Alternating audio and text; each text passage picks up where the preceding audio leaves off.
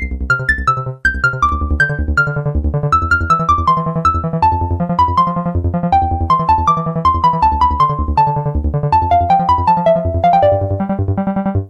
to China Tech Talk, the weekly discussion of startups and technology here in China. I am John Artman, joined as always by Matthew Brennan, founder of China Channel. All right, so before we get into this week's topic, I just want to give a quick plug for our newsletters. They're a great way to keep up to date on everything that's happening with technology in China. To sign up, just go to technode.com/newsletters. Also, if you enjoy this episode, if you enjoy our podcast, we'd really appreciate it if you left us a review on iTunes. It's a great way to make sure that we come at the top of the results when people are looking for technology in China related podcasts on the Podcasts app. Thank you so much. Plugs over. All right. So this week we're talking a little bit about TikTok. TikTok had massive success this year, but of course with massive success also comes the detractors. In particular, what's been happening in India, some of the flack that they've been getting there, as well as some of the flack, I think even more importantly, in the United States. But the thing is, TikTok, Bytedance, it's actually a really fascinating company. So we thought that this week we would take a look at, do a bit of an update on the company, on how they're doing, but then also look at some of the issues that they've been having, outside of China. Yeah, exactly. I think we also did an episode on TikTok and Bytedance last year, almost exactly a year ago, where we dived into the company for the entire episode. I don't think we've covered it too much since then. And the title of that episode was The Next Facebook Will Be Chinese, I think it was. So it's a bit of a controversial topic, but I think it's also interesting to take a look back at how our thinking around this area has changed over the last year and how TikTok and Bytedance have progressed in this year. I think looking back on what we talked in that episode, the main two things was, number one, Bytedance is a very got a very bright future. We believe it's the new B and in the BAT, as it were. It's really on a sort of level of being a new sort of giant in the internet tech space, and that eventually Bytedance and especially TikTok will come to compete with especially Facebook, but also potentially Google in terms of advertisement dollars outside China. And I think basically that the arguments we made there have all played out pretty similar to how we predicted they will. We're at a stage now where I think a year ago, us saying that on this podcast for an international audience, not too many people were saying that. I think today there's a consensus amongst global media, amongst industry watchers all over the world, that Bytedance is a giant, and they've yet to IPO. Their last valuation was 75 billion. 75 billion. Right, that was the last one when SoftBank put in some money, and I think it's definitely. My gut feeling is it's going to be the next valuation, whenever that comes, will be over the 100 million mark, probably considerably over the 100 million mark, I would guess. I mean, they've really in the past year made a lot of progress with internationalization of predominantly TikTok, but also they've got apps like Lark that they're putting a lot of effort into and are also doing quite well. So yeah, it's a company. It's one of the most exciting companies in the internet and technology space globally, without a doubt, and has the potential to be on the same scale as a Facebook eventually. Although that will take about 3-4 years to play out. I feel it's still in the early days of in terms of making money outside China. They're still not very far away from where they will be eventually. Yeah, but it's interesting. I mean, because, obviously platforms like TikTok, Douyin, Toutiao, speaking of making money, I mean, ads are a big part of that. But, the killer monetization model in China, at least, has been e-commerce, right? I mean, I think the textbook case at this point is apps like Xiaohongshu, started off as kind of a social network kind of content platform. And then the way that they really were able to monetize was by allowing their content creators to also sell products through Xiaohongshu, and then take a cut of those transactions. And so, there have been some rumors that Bytedance is looking into incorporating more e-commerce into their platforms, both in China and outside of China.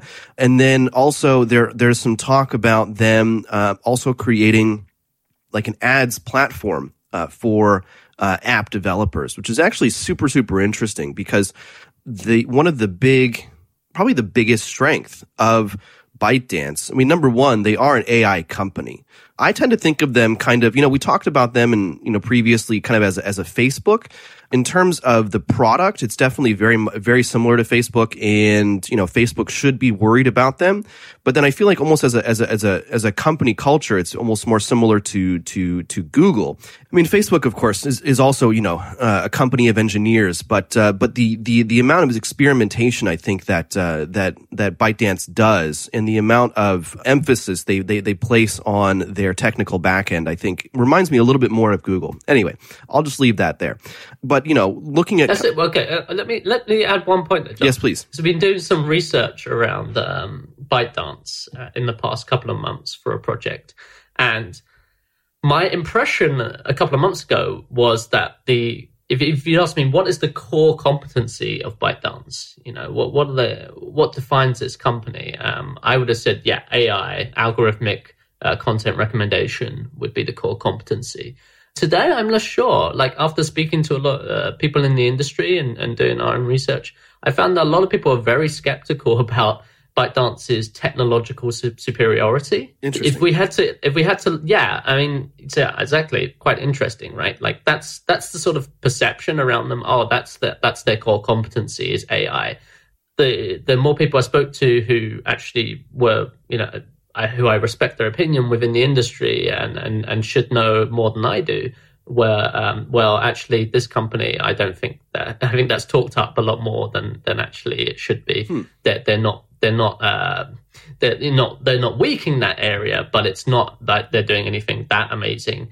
They felt that if Bytedance does have a core competency, what came out of the conversations, it was that core competency is growth hacking, and that's what they do better than anyone else. So quite interesting. I didn't expect that before we came in and started speaking to people. Oh, that's interesting. Yeah, I mean, so yeah, I think that there's room for that. But then but if you look at what their products are, it's all based upon AI. Right, it's all based upon that recommendation engine, which is one of the things that they're going to be selling, basically. So I've been talking with a few different people, and it sounds like Bytedance is working on basically a platform so that app developers can use the Bytedance algorithm on the one hand for recommendations within their own app, but then on the other hand to also serve ads inside their apps as well. And then using Bytedance's recommendation algorithms, basically, sending data to Bytedance, and then Bytedance will basically kind of compute as a service, like a cloud service, take that data, apply its algorithm, and then send back the output to the application itself, which I think is really interesting. On the one hand, kind of looking at Bytedance is diversifying their revenue streams. But then also they are leveraging something that they've spent a lot of work on, right? And so I think we can kind of put the whether or not their core competency is AI or growth hacking or whatever. At the end of the day, everything they do is powered by this artificial intelligence or this machine learning algorithm. And so by selling that as a service, that's super interesting, I think.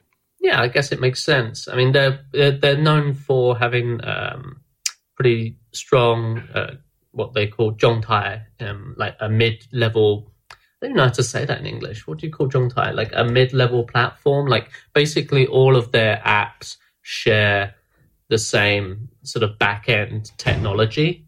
So that means that they're able to, unify the data for an individual user across multiple platforms. So if you log into watermelon video, like 西瓜小视频, and you use the same ID as you've used on something like Douyin, this is something I discovered. I'm just thinking of personal experience. Like I started using watermelon video just to check it out, which is also a Bytedance video platform. It's actually quite a successful one. But before I logged in with my ID on that, the videos I was seeing on there were not tailored to my preference. But as soon as I logged in with my ID that I'd been using for over a year on Douyin, going back to the stream, the content was completely different and was completely tailored to my preferences. So through the sort of mid-level platform, they're sharing that user ID across all of their app ecosystem. And then also the recommendation algorithm and, like you say, the advertisement products, I think, are also there's technology that's shared there. So this is something that Tencent was criticized for last year a lot, right? Like they don't have this Zhongtai, they don't have this mid-level platform of sharing data and things like algorithm recommendations between their different products, between their different apps. But Bytedance does. And then also, it's one of the interesting things now is with TikTok getting so much criticism outside China, especially in the American market, it is true that TikTok and Douyin share the same technology stack from the back end. Yeah. So when journalists want to write, the TikTok's controlled from Beijing, et cetera, there is some degree of truth in that, because TikTok is sharing from a back-end technology. All of that's built out from Beijing as a sort of standardized platform that is, shared amongst a family of apps. So TikTok, the code and a lot of the stuff that's, it's unavoidable that it will have a strong link with the team back in Beijing, and there's not that's because of the way the whole company's set up. I think that's exaggerated, and it's sort of like called out by people without really understanding. It doesn't matter if the algorithms are shared across multiple apps. I think the content moderation, I think, is what people are concerned about, and that happens on servers outside China with people who are technically, according to Bytedance, not influenced by anything that happens in China, and so that's quite a separate issue. But there is a point to be made about the TikTok and Douyin sharing a lot of the back end infrastructure. Yeah, exactly.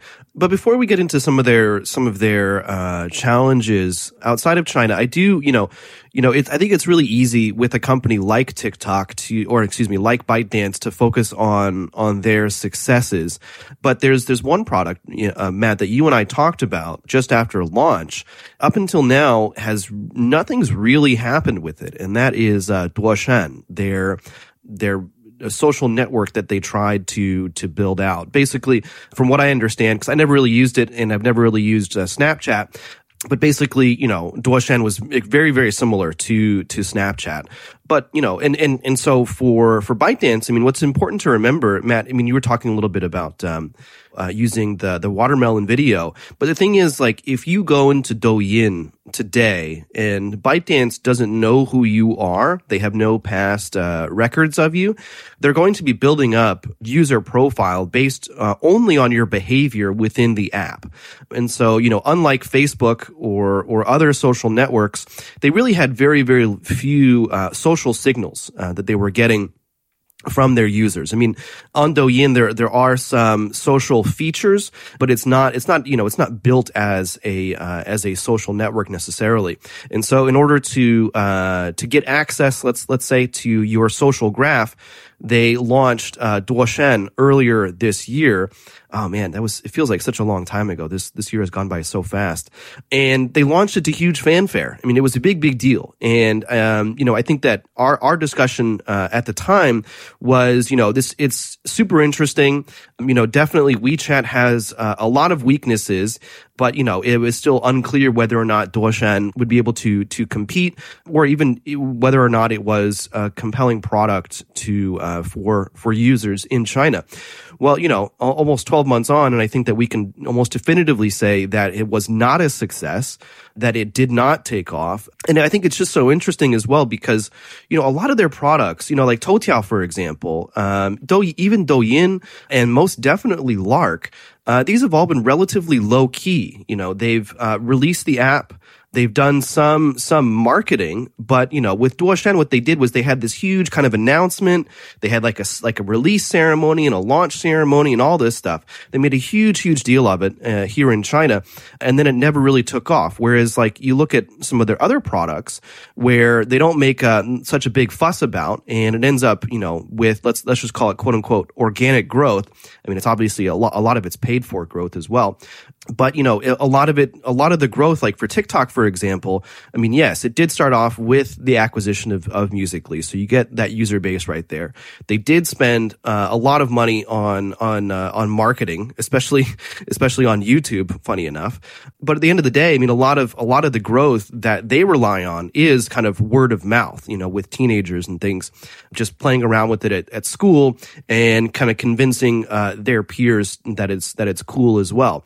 Whereas with Duoshan, it was just, they made a huge deal out of it and it just basically fell flat. I mean, Matt, have you used it recently? I mean, from what I understand, it's still available on the App Store, but I think internally it's really not getting very much support anymore. Yeah, I stopped even caring about it, to be honest. I think at the time, there was... I completely forgot about it actually, because it was just a big nothing burger, right? Like essentially, at the time there was multiple apps launched in the Chinese market to attack WeChat, and none of them really had any chance apart from Duoshan. And the only reason Duoshan had a chance was because Bytedance put a lot of effort into converting those users from TikTok in China over to the platform.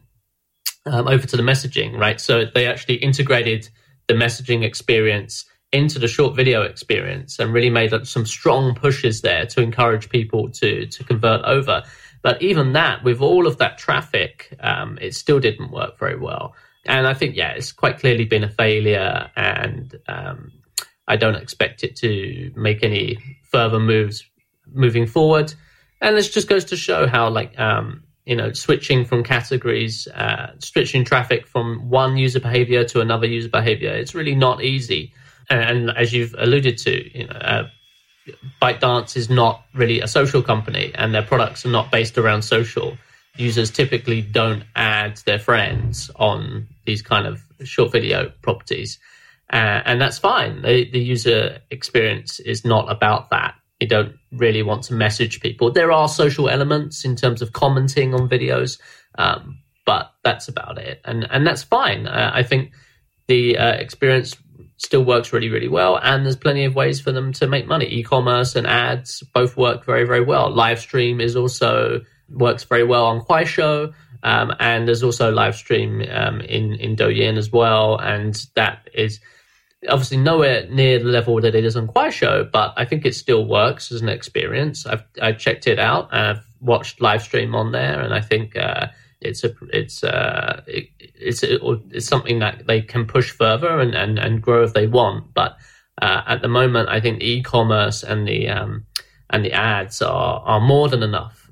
So fortunately, short video turned out to be a real cash cow for Bytedance, and that's something why we can be quite bullish on the company in general. They don't need to do messaging in order to become one of the main advertisers. They don't need to do anything social in order for their model to work. And so that's refreshing and a little bit confusing for some people, because we traditionally associate social with these kind of content apps, right? That there should be a social element. I think that's simply because previously that's, when we think of big companies like Facebook and the newsfeed there, or Instagram or Weibo in China, these platforms do have a social element. You're meant to add friends, and the accounts you follow will dictate the content you see typically. But this new style just goes to show that with content recommendation algorithms, you just don't need that stuff at all. Exactly. You just need to use the app. Yeah. And so again, I think that more evidence to support my argument that they're more similar to Google than they are to Facebook, in the sense that, Google is definitely not a social network company. They tried to do, they had Google Buzz and they had Google Plus, none of which took off. There was strangely a lot of opposition to both of them from users in general. A lot of people were just annoyed by it more than anything else. But at the end of the day, that's also what Google does, is recommendation. So both in terms of its ad platform, so with Google Ads, what did you do in this other Google product? Well, then we can serve ads based upon that behavior on a completely different and independent website that has the Google Ads plugin or little script right there. And then, YouTube, I think, is another great example. I mean, YouTube is 100% content. It's 100% content recommendation as well, with very, very little social. There is, space for comments and things like that, but, I've never heard of anyone falling in love or meeting the love of their life on YouTube comments, whereas you do hear similar stories like in video games, but then also, of course, on Reddit as well, which I think is quite interesting. Yeah, totally. That's a good the YouTube is a much better analogy. Yeah. And YouTube has been making use of recommendation algorithms for a long time, and they're good at it, and it's addictive and it works. So yeah, that's a much better paradigm. I think that leads into the recent talk of I think there was a great article put out in the industry a couple of months ago from a VC, if I remember correctly, really driving home the point that actually ByteDance is much more a competitor of Baidu than it is Tencent in that respect. That there's a lot more similarities when you look beyond the Baidu's in search and ByteDance is not search at all. It's video and newsfeed, but actually both companies are about distributing content essentially. And Baidu and ByteDance is moving into search now, right? They've announced, I think it's a month ago now, that they're going to have a drive for search in Jinru Toutiao. And this makes a lot of sense because they actually are both essentially distributing content, right? Yeah, no, that's the thing. I mean, I think that, moving out to kind of big picture with ByteDance again, I think that, that's really kind of one of the amazing things to watch the company. Now, I just want to make it clear that I'm not like a fanboy of ByteDance. To be honest, I'm very philosophically opposed to many of their products, just as I am philosophically opposed to many of the products coming out from Silicon Valley as well. But at the same time, I mean, they've been such a disruptor in the industry. I was talking with Michael Norris, who's a contributor to TechNode. He's been on the China Tech Investor podcast. Have we had him on our podcast? I don't think we have, but great guy. Yeah, we have. We have? I can't remember. I'll have to go back and your memory's getting bad. It's always been bad. But anyway, so yeah, I was talking with Michael Norris, and because he's been paying a lot of attention to the consumer space recently, published a piece on Alibaba. And, in particular with Alibaba, I mean, it's the kind of like the Microsoft syndrome where, you look at the company, and certainly the image that they try to project is that they are dominant in the e-commerce space, that they have it completely locked down. And, every single Double 11, it's always better than the Double 11 of previous years. Double 11, of course, being their Singles Day, shopping orgy, as I like to call it. And but at the same time, you can see that while JD's not doing great, there's still a bit of a threat. But Pinduoduo, for example, is an even bigger threat to the e-commerce space. And there's all these other kind of niche e-commerce platforms that are popping up as well, all kind of chipping away. And then you look at ByteDance. I think that when Toutiao first came out, I mean, there was no inkling in anyone's mind that this would end up being this huge company that actually is, threatening large and very established players. I mean, it was just a news app, basically. You go in there and you just read the news, maybe watch some videos every once in a while. But back then it was mostly 3G. 4G had yet to come out, so video content wasn't that big of a deal. But they've since, they've gone from, again, except for Duoshan and maybe a few other missteps, they've gone from strength to strength. And they've done so pretty much independently, as we've mentioned before, of the larger ecosystems. Usually the way that a lot of companies, their growth works is that they get, let's call it sponsorship, or they get the nod from the dons of the Chinese tech industry, usually Tencent or Alibaba, and then they become part of that ecosystem, and they use that ecosystem. They use the money, they use the traffic and the users in order to grow on top of that. Whereas Bytedance has grown completely independently, and they've created some extremely compelling products. And so you look at the company, and again, I wouldn't say that I'm a huge fan of their products themselves, but you really do have to admire what they've done. And again, all based on recommendation. That's what Toutiao is. That's what Douyin is. That's what TikTok is. That's what, Watermelon Video, all that stuff, like you were saying, that kind of middleware algorithm that they have has really been the impetus for their growth. I was giving a presentation a few weeks ago, and I used Bytedance as a case study because so with that middleware platform that they have, the algorithm that they have, one of the interesting things is that it's culturally agnostic. And so I think that one of the big stories of 2019 has been TikTok's success outside of China. And, they're really the only Chinese kind of consumer-facing content product that has actually been able to take off. One, I think, is the UX. The UX is international. There's nothing to suggest that it is China-specific. There's nothing. It's really not even designed necessarily, I would say, at least overtly for a Chinese audience. It's just it's very contemporary, very modern, very extremely slick. That same UX is almost what you can see, almost exactly what you see in TikTok as well. And then the algorithm powering those recommendations it's basically the same, what you find in Douyin and with TikTok. But then of course, as you mentioned, they do have moderation teams. I think, in the beginning, when, like India, for example, when they first went into India, I'm not really sure kind of what the thinking was, but it seemed, that they went into India with Hello, and they said, there wasn't much of local moderation. They just kind of went into the market and just started to grow from there. Got a lot of flack because there was, on TikTok and for example, there were some issues with sexualized content. On Hello, there were some issues with religious and racist content.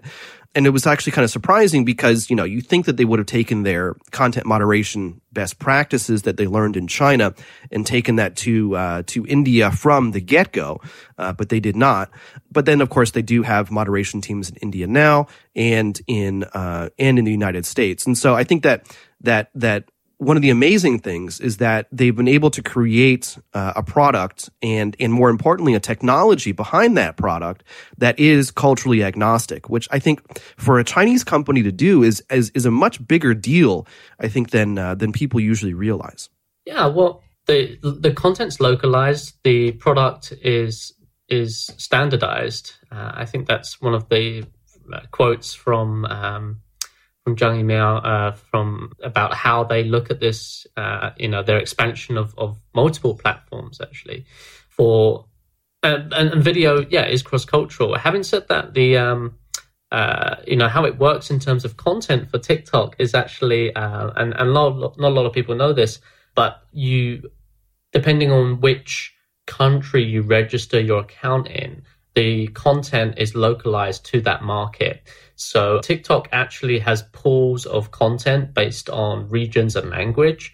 So if you're a US user, you're going to see mostly content from America, but also from UK, Australia, and Canada as well, I think. Whereas if you're a Japanese user, you're going to see predominantly Japanese content, right? That the actually pools of content are based around geographical regions, and so it'd be separate for South Korea, separate for India, and India might even be broken down by language. I'm not sure because there's so many different languages in India. But the actual user interface and the app itself is standardized across the world. And that sort of strategy makes a lot of sense of localizing the content whilst keeping the actual platform itself standard. And yeah, short video is it's quite amazing to me. So another point that I really want to bring up here that we touched upon a year ago, and is still surprising to me today, is that it's so clear in the Chinese market. I think everyone known for a long time now, for about 2 years, that basically short video is the killer app for 4G, right? It's a real innovation in terms of user experience, and it's very compelling. And although there's different models, there's the Kuaishou model, there's the Douyin model, there's lots of short video apps. You know, Tencent has theirs. They're ones that I don't know. Weishi is apparently doing quite well now. They say, but I'm still not convinced on that. And you can actually use short video it's been embedded into all kinds of different products and platforms by now, right? You can go onto e-commerce platforms and they've got short video there for directly for e-commerce.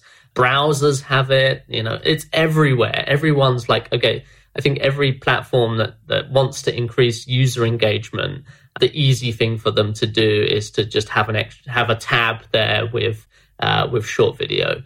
But the American giants and American companies have like only now recently kind of like woken up to this innovation, this shift in how mobile content's being consumed. And the Chinese platforms are already out in the rest of the world. YY's got a platform that's doing quite well. Obviously, Bytedance is doing quite well. Kwai's been internationalizing as well for quite some time.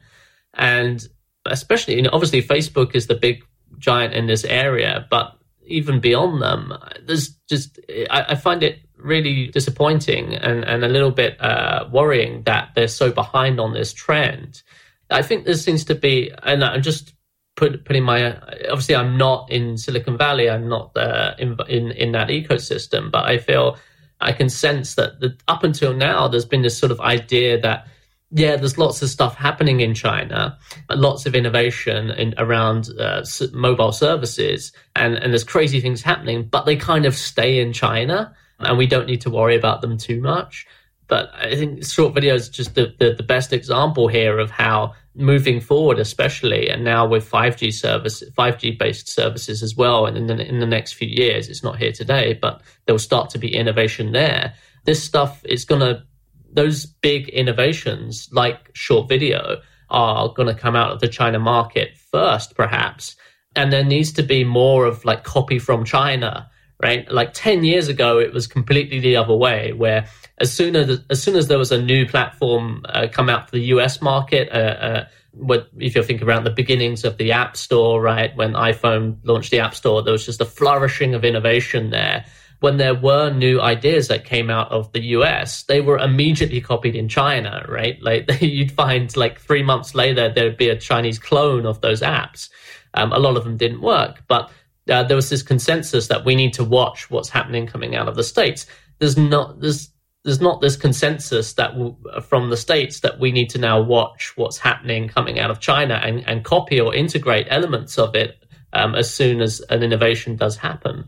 But there really should be. And I think there will be. I think that's changing, that people's perception is changing. Yeah, I mean, definitely. And I would say it's already happening. I mean, maybe not so much in the States, but certainly in the developing world, it's definitely already happening. We can see that, Gojek and Grab, I think, are great examples. So really kind of taking the WeChat model and applying it to their spaces. I mean, both Grab and Gojek were kind of, Uber or DiDi kind of companies, ride hailing mostly, but then they've since branched out into other things. And so, food delivery, O2O, so online to offline services, medicine delivery, bike rentals, motorbike rentals, and all this different stuff. And they're also both exploring payments as well. Although interestingly enough, the payment space in Southeast Asia is very immature. There's a lot of companies still trying to figure it out, and we're still not at that point where consolidation makes much sense. So, it's one point about Grab and Gojek though, John. I think they're mostly trying to copy the WeChat model is basically impossible to copy unless you're Facebook. That's the only company that can copy, and they have been trying to do that with Libra and things like that, and Facebook Pay now. But Meituan Dianping is the model right. That I think is much more viable for these companies to go. If you're going to talk about super app model. Right. Meituan Dianping's been doing really well since they IPO'd. I mean, they are killing it in terms of their share price. I think and they're also doing really well in terms of market share for food delivery. And even bike sharing, I think they've made some smart moves there after acquiring Mobike. And I think their strategy's pretty solid now. So they have really, if you're going to copy anyone, you copy Wangxing and Meituan Dianping here. Yeah. We should probably talk about them more on the podcast. I think we tried to get them on, but we couldn't, right? They are really a fantastic company. They're one of my favorites, definitely, in terms of Chinese tech companies. Which is why we recently started a newsletter about them. So if you go to technode.com/newsletters, you'll see that we recently launched a Meituan Dianping newsletter. Previously, we were focusing on Bytedance, but then we kind of ran out of topics, or at least topics that we felt comfortable going in depth on, and so we decided to switch to Meituan Dianping, which I think that Matt, I completely agree with you. They're I wouldn't say that they're a super interesting company, but in terms of their ability to actually succeed, as you were saying, they've done really, really well. And I think there's a very good reason for that. And of course, funny enough, they started off as a clone. Meituan was, the group, like a Groupon, basically. Dianping was kind of like a Yelp. And it's since turned into something massively different, and that you won't really see the likes of anywhere else in the entire world. But yeah, I think that, to go back to the point that we were discussing just now, something that you said when we were preparing for this is that, China, in terms of the consumer space, is where all the innovation is happening. I think that it's like you said, that it's 2 to 3 years ahead of the rest of the world. And I completely agree. You look at the pace of innovation in Western markets is extremely slow these days. I think the golden age of Silicon Valley has passed as, Google and Facebook have become more dominant, and other social networks, Amazon in the e-commerce space, have become dominant.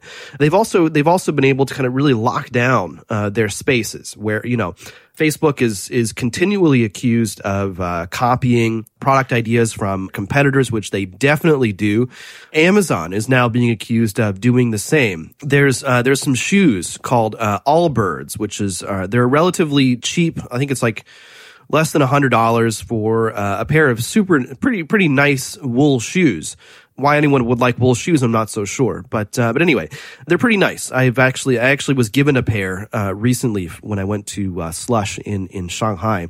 And Amazon recently launched something very, very similar. And so, it does seem that the tech incumbents in the States in particular, there's not much new coming out of them. Amazon, I think, is really kind of focusing on increasing efficiencies in terms of fulfillment and delivery. And Facebook, I don't know. They're just kind of treading water. They announced their Libra initiative, but of course, their move fast and break things philosophy is not working very well. They've gotten a lot of pushback from regulators, and some of the initial backers for the project have begun to drop out as well. So the future of Libra, I would say, is definitely up in the air. Whereas in China, again, particularly in the consumer space, there is this kind of constant churning of new things and new ideas and new products that some of course do take off and some definitely don't. But I've been at a a few conferences the last month or so, and at two of them in particular, there definitely was this sense of the center of innovation is no longer in the West. You look at innovations that we're going to be seeing in developing countries over the next 10 to 20 years. And a lot of those ideas, at least, are going to be coming from China. Chinese entrepreneurs, Chinese tech majors, VC firms, they're all looking at different markets, in particular developing markets. But, at the end of the day, it's not even so much about the money or the people that's going, but also just the ideas, because these ideas these innovations that have been developed in China because of the unique aspects of the Chinese market, these are actually much more applicable in the developing world than they are than any of the innovations that we've seen so far from the West. Yeah, I think a company like Facebook, okay, you just criticize them for not doing that much. I would push back on that a bit. I think they are doing some ambitious things still, for sure. And Libra is one of them. I think what they're doing around Oculus as well, with VR is very, very interesting. And I hope there will be a breakthrough with VR, sooner rather than later, because it's clearly VR and AR will be the next big platforms, and it will be awesome when they do arrive in our lives eventually. So I think they are focused on that opportunity, and that is very ambitious. There's a lot of innovation happening on the services level in China. I think that's where China's very clearly, like you just mentioned, like a couple of years ahead. One of the things that's been exposed with all this rivalry now between China and the US is that actually China, in terms of the very hard technologies, the very foundational, less consumer-facing technology, things like microprocessors, even things like operating systems, still is far behind the US, and that's where they really need to catch up. And I think there's consensus around that built over this year. One of the interesting things I think that both of us are watching is what Huawei is going to do with their new operating system, for example, Harmony or Hongmei, because China is weak in that area. There needs to be a China operating system, for sure. I think there's consensus in the industry around that as well. Huawei is probably going to be the company that does that. And so what the moves they make with Hongmei is going to be very important moving forward in the next few years. Where Hongmei is today is probably quite weak. But if you look back on the sort of history of Huawei, you're going to see that they consistently enter markets late with very weak offerings, and then 5 years later start to you realize that they've actually become very competitive, and their products are eating up a very significant market share. That's what when they entered phones, Huawei phones were not very good. Today, they're the number 2 in the world after Samsung in terms of handsets. Same thing even with working with network equipment as well. So there needs to be a big shift there in terms of building up competency around a very difficult core technology. So I think there's often the narrative in media around China, especially from the big US Wall Street Journal, whatever. It can often be that a little bit scaremongering around, China's rising up. Oh, China's got all this innovation. Oh my God! Like we need basically. People being over-exaggerating around what's happening here in China, whereas Chinese industry people are almost the opposite, right? Where they're always talking about how, the States is still ahead, there's all this stuff that we need to catch up on. Actually, our basic technologies are very, very weak. Where we're strong is really on the top level layers, if things like mobile services. But this is actually, in terms of technology, much simpler. It's more about business models and innovating in terms of user experience, where China has a very clear advantage today. So I think that's an important distinction to make, and we shouldn't get over bullish on China with technology. Still today, there's lots of areas where they need, America's definitely far ahead. So, but if we look out in a sort of 5-10 year horizon, then we can be much more confident about China catching up and eventually, even in those very hard areas, maybe taking over, because one of the things with China is, and it's an obvious thing, but you really do need to. I think people still don't put enough weight on this. It's just that the China market's there's multiple times larger than the US market in terms of transactions, sizes, and people, and that really, really, really matters. Like, there's just so many university graduates, engineers coming out of China that the US really can't compete in terms of like numbers of people working on this technology.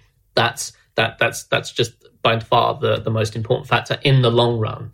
Not in the short run, there's many things going on, but when you look out and see, okay, as long as China's committed to this, the only way that America can really compete on that level is actually to play to their strengths, which is their openness and allowing people from all over the world, talent from India or Eastern Europe or Africa, wherever it is, to come into the US. And it seems to be they're almost going in the opposite direction there, where they're trying to make it more difficult for people to come to the States and, for very talented young people to come and study and then work and contribute to the technology sector. And that's kind of crazy because that's exactly the strength of America, right? Yeah. Well, politics these days, that's the big thing. And that's one of the things that TikTok has also been trying to deal with is politics. Like I said, I mean, like we mentioned earlier in the episode, they got a lot of they had a lot of issues in India, and there still is some rhetoric from politicians against Bytedance. And I think that it's a really interesting kind of situation because the ecosystems between, like, the tech ecosystems between China and India are beginning to converge. There's a lot of Chinese tech companies that are active in India. There's a lot of Indian startups that are looking at China, trying to learn lessons, and then also trying to get money as well. And there's Indian money looking to invest in China also. But then, of course, there is this very long historical tension between the two countries. And so, of course, TikTok and some of the other Bytedance products, they have had some political issues in India, as I said, around over-sexualization, racism, some religious issues, but then also just fake news around politicians. My understanding is that they've addressed some of those issues. They were in a lawsuit earlier this year, which I think they ended up settling on that. TikTok was actually taken off, was ordered taken off of app stores for about a month, if I remember correctly. But then after they came back, they were able to successfully buy back users, essentially. And then, of course, now we're seeing that they're having some issues in the United States. And the issues in the United States are to me, they're just kind of odd. One of the big things, of course, is kind of what's happening in Hong Kong. Now, we actually, for one of the editions of our Bytedance newsletter that we did, so this is probably back in August, I want to say, what we actually looked at what were some of the different the content differences between Douyin and TikTok. Now, TikTok is positioned as non-political content platform. Bytedance has done their best, I think, both in terms of moderation, but then also in terms of messaging to make it seem that way. Whereas Douyin, well, this is China, and unfortunately, in a country like China, it's difficult to escape politics. It's basically everywhere, especially when we're dealing with content. So, you look at like Hong Kong related content on Douyin, and it's very clear that people making content and posting it on Douyin and Bytedance allowing it to stay there, it's not exactly pro Hong Kong. In fact, quite the opposite. Whereas on TikTok, again, it's non-political. But then, of course, there was this issue with the Houston Rockets. Their general manager posted a tweet, which he actually deleted soon afterwards. But he posted a tweet supporting the protesters in Hong Kong. And there was a major backlash from Chinese media and from the Chinese government. In many ways, I would say questioning the fundamental basis of freedom of speech. But at the end of the day, he was a private citizen. He wasn't necessarily speaking on behalf of the Houston Rockets. But then, of course, the Houston Rockets and the NBA, they were forced to apologize. Well, they didn't really have to, I suppose, but they did apologize. And interestingly enough, if you Ben Thompson pointed this one out, is around that same time as all this was happening, if you go on TikTok, you can find content about the Lakers. You could find content about the Golden State Warriors. It was very difficult to find content on TikTok about the Houston Rockets. And, there's been a lot of talk in Western press recently, especially around what's happening in Xinjiang. The New York Times, they released a massive leak, some papers from a massive leak inside the Communist Party, kind of shedding a lot of light on the thinking that's gone behind what's happening there. And as expected, outside of China, there's been quite a response to what's happening there. And so again, TikTok claims that they're not non-political, but then there was one woman who was doing a makeup tutorial, but then in fact the makeup tutorial it ended up being her talking about what's happening in Xinjiang, and her account was suspended. I don't know if it's been reinstated yet. And so this raises a lot of questions. I think that in the case of the Houston Rockets, I would say that Bytedance is in a position of trying to prove a negative, and the negative, of course, being that they did not do anything with the Houston Rockets content. So I wouldn't want to be them in terms of proving a negative, because that's impossible. Them suspending this one account, which was getting quite a bit of attention from political activists, and from, people who are interested in what's happening in Xinjiang. The fact that they took down that account, I think is pretty incriminating. And Marco Rubio, even before this, sent a letter to CFIUS asking them to investigate Bytedance's purchase of Musical.ly, and perhaps even rolling that back, forcing Bytedance to divest. There hasn't been any movement from the Trump administration from that, but at the same time, I have to say that, they've been very successful outside of China, but there is this real tension right now between, let's just say, the leadership in China and then the local uniqueness of other markets that are completely antithetical to what's happening here, and some of the content controls that are necessary to actually run a business here. So, looking at their prospects in India, it seems kind of okay. There's still some noise every once in a while about them, but nothing too significant. Whereas it looks like the United States is going to be a huge challenge for them. Yeah, it's always been, I think, for a long time we've identified this as a huge risk. The US is not used to having internet services that are not controlled by the US, right? So if we look at Europe, right? I'm from London. In Europe, most of the big apps and platforms that people use are from the US. So people use Google for search, they use Facebook for social, etc. But they're not European companies. And you'll see that although there's a closeness there in terms of culture and understanding around social norms, etc., and with doing business, there's still a big conflict there. The Google gets fined by the European Commission or authorities many times, and there's a consensus that what Facebook's doing in the market, a lot of people are pushing back against that as well. Europe is in a situation where they don't control the companies that control a lot of what people see, what they do online. And this is something they've been struggling with for 20 years. But US have never had to deal with this issue. That what do you do if there's a company that controls a significant market share of internet services, but it's not from your local market? One of the major reasons 10 years ago why Facebook and Twitter got kicked out of China was after the Urumqi riots, right? There was a series of riots in Xinjiang, and there was a lot of rumors that those rioters were organizing on Facebook, and it became clear that Facebook as a platform was something that could not be controlled. Facebook would not hand over data to the Chinese government around what people were saying on their platform in private groups, and that's actually probably the biggest reason why they got kicked out.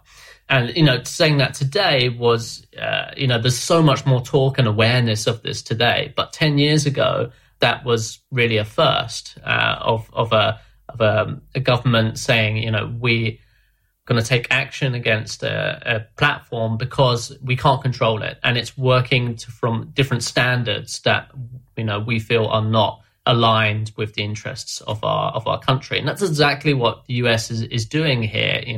There's concern over, the standards under which TikTok is governed, self-governed, given that they're a Chinese company. Is that really something we want in our country?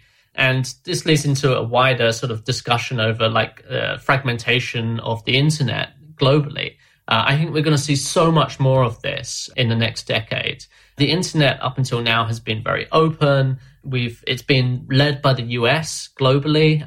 People tend to use the US giant platforms. That's changing. And obviously China's completely different. But if we look China aside, you've got areas like Russia, which has their own internet companies and is also employing similar tactics. I think there's consensus in India that there need to be more homegrown companies. And it's a market of scale where they can probably build up those companies. And there are, very big local players in India as well, who are being supported and invested by, Chinese companies or American companies. But all over the world, I think there's just going to be much more awareness that if they can build up their own local services, then they should.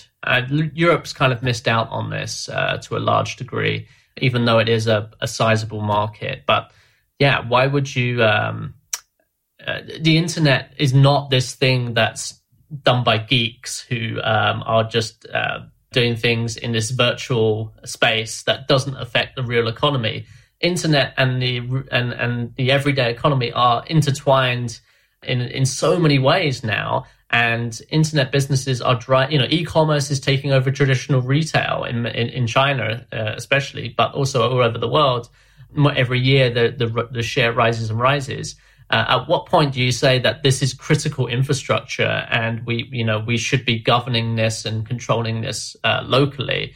And allowing allowing Facebook or allowing Bytedance to control what people see in your local market, is that many countries wouldn't allow that for television, right? They wouldn't allow it for radio, so why would they allow it for internet services? Of course, all of that goes against the idea of the internet being a sort of free space where. In many respects, it's very uniting for humanity. Shall we say that we have platforms like Facebook that are truly global, and everyone can reach everyone else in the world, and that's fantastic, and that's really added a lot of value, I think, to people's lives all over the world. And if we break that up and fragment that in the same way that China has, that's probably not a great thing for humanity. But I think it probably will happen. Unfortunately, I think the internet's going to start splitting up a lot more in the next decade. So that's my personal take on it. Yeah, and to be honest, I completely agree. I think that the story of the next 20 years is really going to be more and more of this fragmentation, because at the end of the day, the internet is a technology. Technology is value neutral, or the reasons that it is being used and how it's being used can be used by anyone. You don't have to believe in a free and open internet to, build a business on or do anything on top of the TCP/IP protocol. All of these, 4G, 5G, I mean, it's just infrastructure, and so you can do whatever you want. You can apply any value system you want on top of that. It's just that the internet, TCP/IP, it was developed by computer scientists and engineers who did believe in free and unfettered access to information. It was developed by Americans and British people who believed in this idea of the free flow of information. And again, even Google, for example, when their mission is to make all information freely available. I think they're quickly learning that as a business proposition that doesn't make that much sense.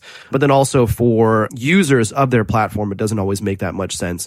And they've adjusted, but at the end, but still, that was their fundamental assumption that information should be free. Whereas we look at China, we look at Thailand, we look at Russia, and a lot of other countries, and they're saying no. Wait a second. This is not what we want. We don't believe in Thailand, for example, that people should be allowed to insult the monarch.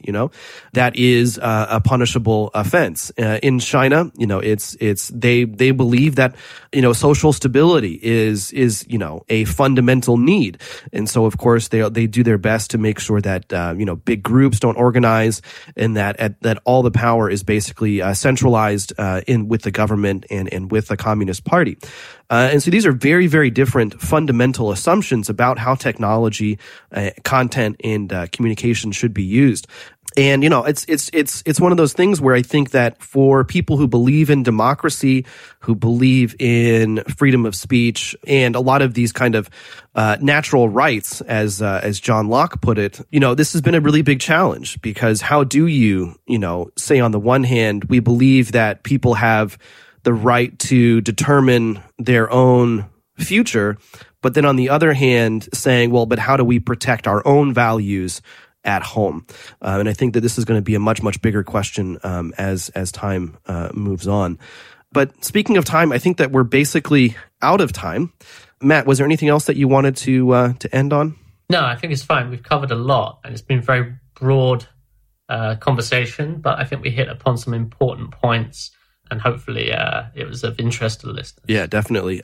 Yeah, I think that this episode ended up being kind of, we've had some discussions offline, and there's been a lot that both of us, because we haven't done an episode like this in quite some time, and so there's been a lot that's kind of on our minds, and this has been a great way to kind of get that out and have a sounding board for that. But yeah, so we're going to end it there. Don't forget technode.com/newsletters. You can find our free daily as well as our members only newsletters, which includes an AV EV newsletter, our just recently launched newsletter focusing on Meituan Dianping, and then of course our weekly newsletter, which features commentary from yours truly. Not so much recently, but pretty soon I'll be writing again. And so also, if you enjoyed this episode, please do remember to leave us a review on iTunes. And if you have any feedback, you can find both Matt and I on Twitter as well as on LinkedIn. We always like hearing from you, getting feedback. What are we doing right? What did you like? What did you not like? It really helps us improve.